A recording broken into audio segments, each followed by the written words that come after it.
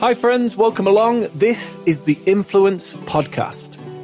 If you're looking to inspire more people, have a positive impact on a global scale, build an influential and magnetic brand, and build a profitable business with your unique gifts and talents, then the Influence Podcast is for you. I'm your host, Jake Adam Davey, former high school French and Spanish teacher, turned international speaker, online business coach, and Instagram growth and monetization enthusiast.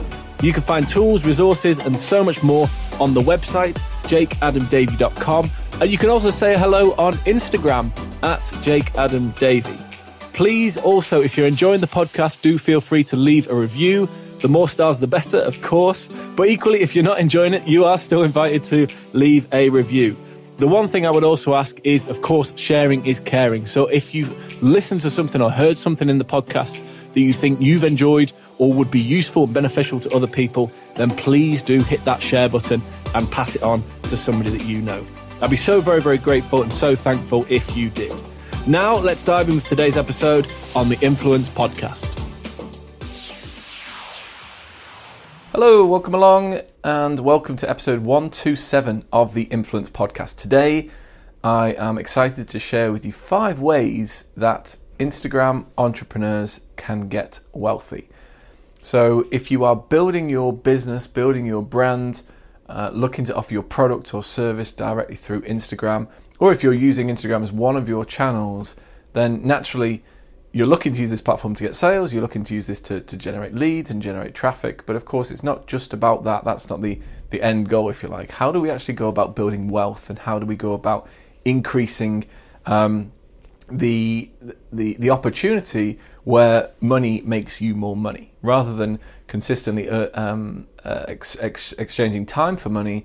How do you actually get into the stage where money starts to make more money for you, freeing up more of your time, allowing you to do more of what you want to do, but then also allowing you to focus on the things that perhaps are more so income generating tasks in the business?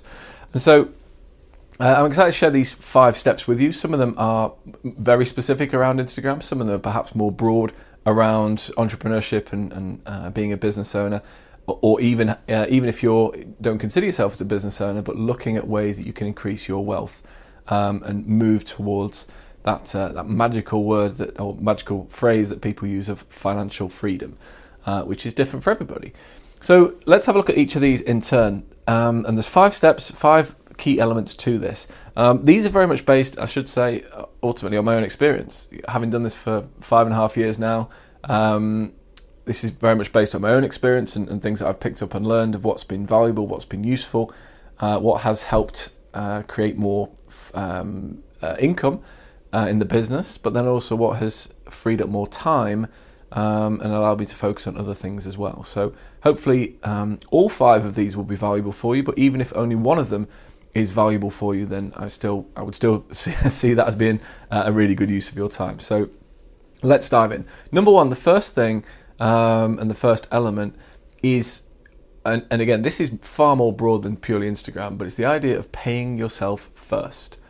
The first time I ever heard that, it was when I went to an in-person event. It was a 3-day event, I believe, called the Millionaire Mind Intensive. You may have been to that, or you may have heard of that. That's with T. Harv Eker.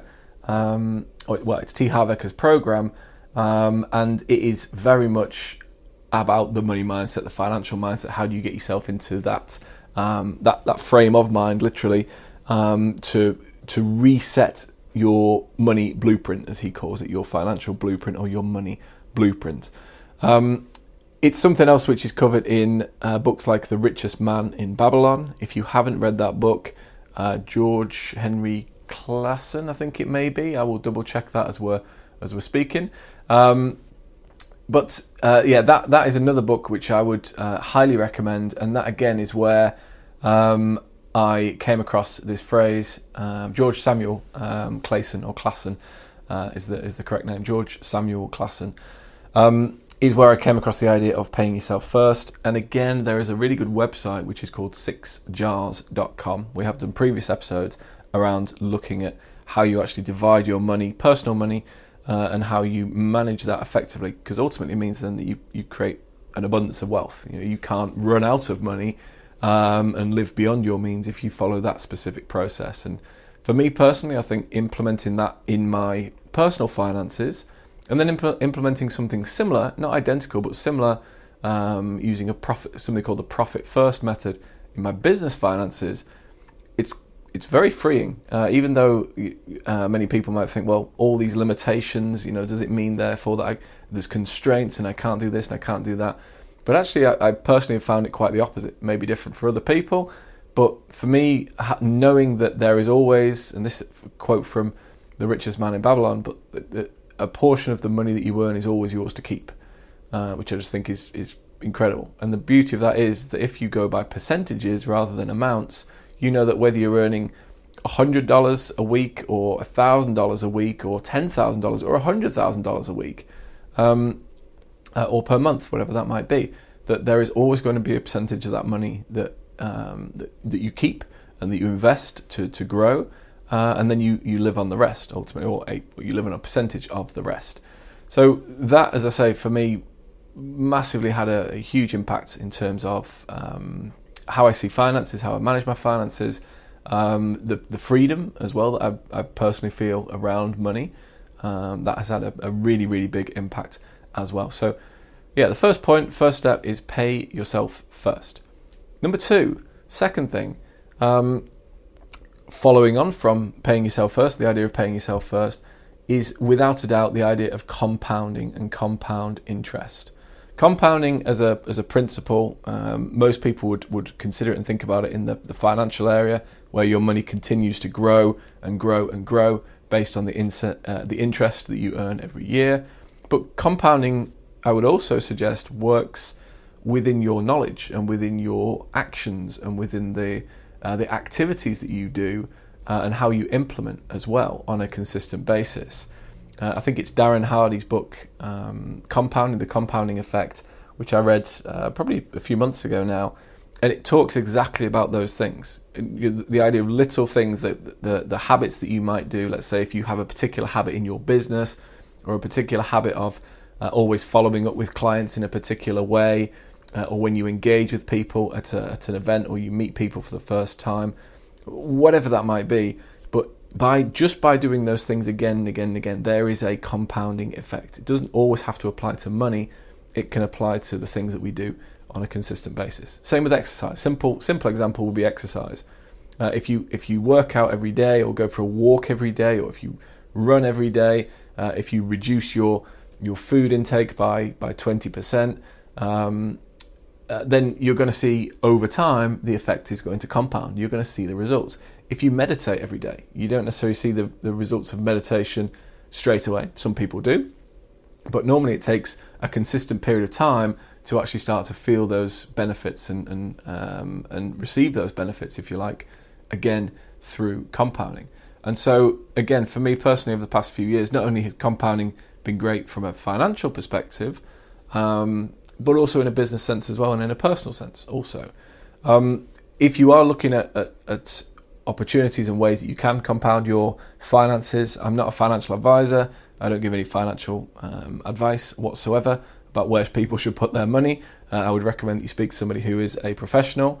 However, what I would say is that I use Vanguard, and would highly recommend it, that if you are looking to invest in, say, the stock market, or in an ISA, or if you're looking to put money aside, then Vanguard comes highly, highly, highly recommended. Of all the platforms out there, I still believe it has the lowest fees. I've done a lot of research in this area, and if it's the type of thing you're thinking, how do I actually start to grow my wealth and contribute to it and pay myself first, but also continue to add to my finances and the kind of my money pot, if you like, then Vanguard for me personally has been very, very useful for that as well. So step number two, key number two, if you like, is the impact of compounding. The third thing that has been a game changer for me, but it's I kind of see it as part of the business and have done for a number of years, but you see the benefits of this again and again and again, is having an asset in the business. And there are multiple parts of your business that may be an asset, But the asset that I'm referring to here is having an online course. Having a program, a course, a training, no matter how big or how long or how small or how detailed or what specific topic, but having a training or a course that you have created around your expertise that specifically serves your ideal client or ideal customer to help them get from where they are now to where they want to get to. It helps them achieve the specific outcome or result that they're looking to achieve, is invaluable. Because as soon as you create a course and you can offer that to people and you can have people purchase that and go through that, there's no longer an exchange, or the time exchanged is no longer you exchanging time for money. You know, you can have people access your course 24 hours a day, 7 days a week, and you can literally be teaching people all around the world, even while you're in bed, even while you're doing totally other things. And then it purely comes down to the amount of traffic you can drive. You know, you might have 5 people in your course going through your course at different times, and you can help those 5 people. You might have 5,000 people, you might have 50,000 people who have access to your course and are learning from you at the same time. And I think that is, again, for me personally, I've seen one of the most exciting and most powerful things that's made a huge difference, not only to free up time, but also to be able to reach more people and help more people ongoing, growing their audience and monetizing Instagram. So the third thing is creating an online course. If you haven't done that yet, or if you're not sure how to get started, or if you'd like more information or support or pointing in the right direction, feel free to drop me a message on Instagram, or you can email me, and I will do my best to support you based on what it is that you're looking to do with that, for sure. The fourth thing, so first one, just to recap, first one was paying yourself first. Second one was the importance of compounding, not just in finances, but in personal life as well, and in the business. Third was creating an online course, something that runs without you and without any input of your time. Fourth is systems and processes. And again, the idea of creating systems and creating processes means that should you, ultimately anything that's going to be done more than once can be put into a process or a system. And when we create processes and systems, we have a model, a template that can be followed. It's, I say, easy to follow, it's straightforward to follow. And it means that you are getting the same outcome, you're getting the same journey to the same outcome again and again and again. You've got consistency in the business. And of course, when you create those systems, create those processes, if it's you doing them first, it immediately frees up your brain power, because you don't have to overly think about what do I need to do this time, how do I do it this time. I can't remember exactly what it was last time, so maybe I'll just do something a bit different. It totally frees up your mental capacity to then focus on other things. But more importantly, I would argue much more importantly, is if you've got a process and system in place, you can then hand that off to somebody else that can come in and do that for you. So long as it's really, really clear what that process entails and how people can follow it, then it becomes really, really simple to do. Now, as a company, we have a kind of a management, task management software, which is ClickUp, clickup.com. You can check that out if you've got, say, I would probably say 3-4 plus people in a team, or 3-4 people that are connected that you manage and such, that you work with. Anything more than that, and you probably don't need a task management tool. You could simply go through communication channels, whatever they may be, that are preferred for you. But the other thing that we do with our processes is that we always have a video accompaniment as well. I use Loom, which is loom.com. There's a free to use version. You can create videos up to 5 minutes, record the screen, record yourself. You can record the audio, and you can have a camera recording as well, if you wish. Or you can upgrade. I think it's about $10, $12, $15 a month, and you can get their kind of unlimited pack, where you can then have videos of any length. So that is, whilst most of the other tools that I've mentioned I think are free. ClickUp, yes, it is a paid tool. Loom, we do have the upgraded version, purely because we have a lot of videos that we use for systems and processes for the team. again, to make sure that we've got all the support and all the things in place to cover off all bases and make sure that as best as possible the company runs smoothly. That's the idea. And so whether you are considering, in fact, well, let's just take one step further. If you're really, really, really looking to simplify, it could just be checklists. It could be a morning checklist. It could be specific actions that you do on your social media. It could be a checklist that you do at the end of the day to, if you like, log off and wind down. I've seen that talked about a lot. I've read a number of books about that as well, where people talk about the idea of almost like a shutting down or shutting off sequence, which I think is a great idea, because if you've got a checklist at the end of the day and you can tick off all the boxes, it only has to be doesn't have to be a long checklist. I'm not talking 40, 50 different points. It might be 3, 4, 5 points. But if you can check off all those things at the end of the day, it means that you can switch off, literally switch off and think, this is great. I know that I've done my end of day checklist, so all the boxes are ticked. I can relax, I can enjoy my evening, I'll sleep well, get up in the morning, ready for a new day and get back into it. And for a long time, I think for me personally, certainly, but then when I've spoken to other people as well, if you don't quite wrap all those things up and get those things freed in your mind, then it plays on your mind, literally does play on your mind for the evening, maybe even interrupting and impacting on your sleep as well. So I personally would recommend an end of day checklist, so you know at the end of the day whether you finish at 5 p.m, 3 p.m, 9 p.m, whatever time it might be, but whenever you finish, if you check off your end of day checklist, you know that you're done and you can relax for the evening. So that's, again, one process that I personally have implemented. I found it very useful. And it could be personal processes like that one. It could be company-wide processes like the ones I mentioned before with the task management tool. But if there is something that you're doing consistently on a regular basis, again and again and again, then as soon as possible, I would get that into a process or a system. And then where possible, and I would suggest probably possible with 80% plus of the things that you might be doing there, can you then find somebody and hire somebody to do those things for you? So it frees up your time, not on the kind of the day-to-day working in the business, but it frees up your time to work on the business. And for me personally, I would suggest, can you find ways to be working on income-generating activities? So that's the fourth one. And the final one is in terms of building your knowledge, creating, if you like, assets. We've talked about wealth building. For me, the number one asset is you. You are the asset in all of this. And so the more that you can add value to yourself, the more you can then add value to others.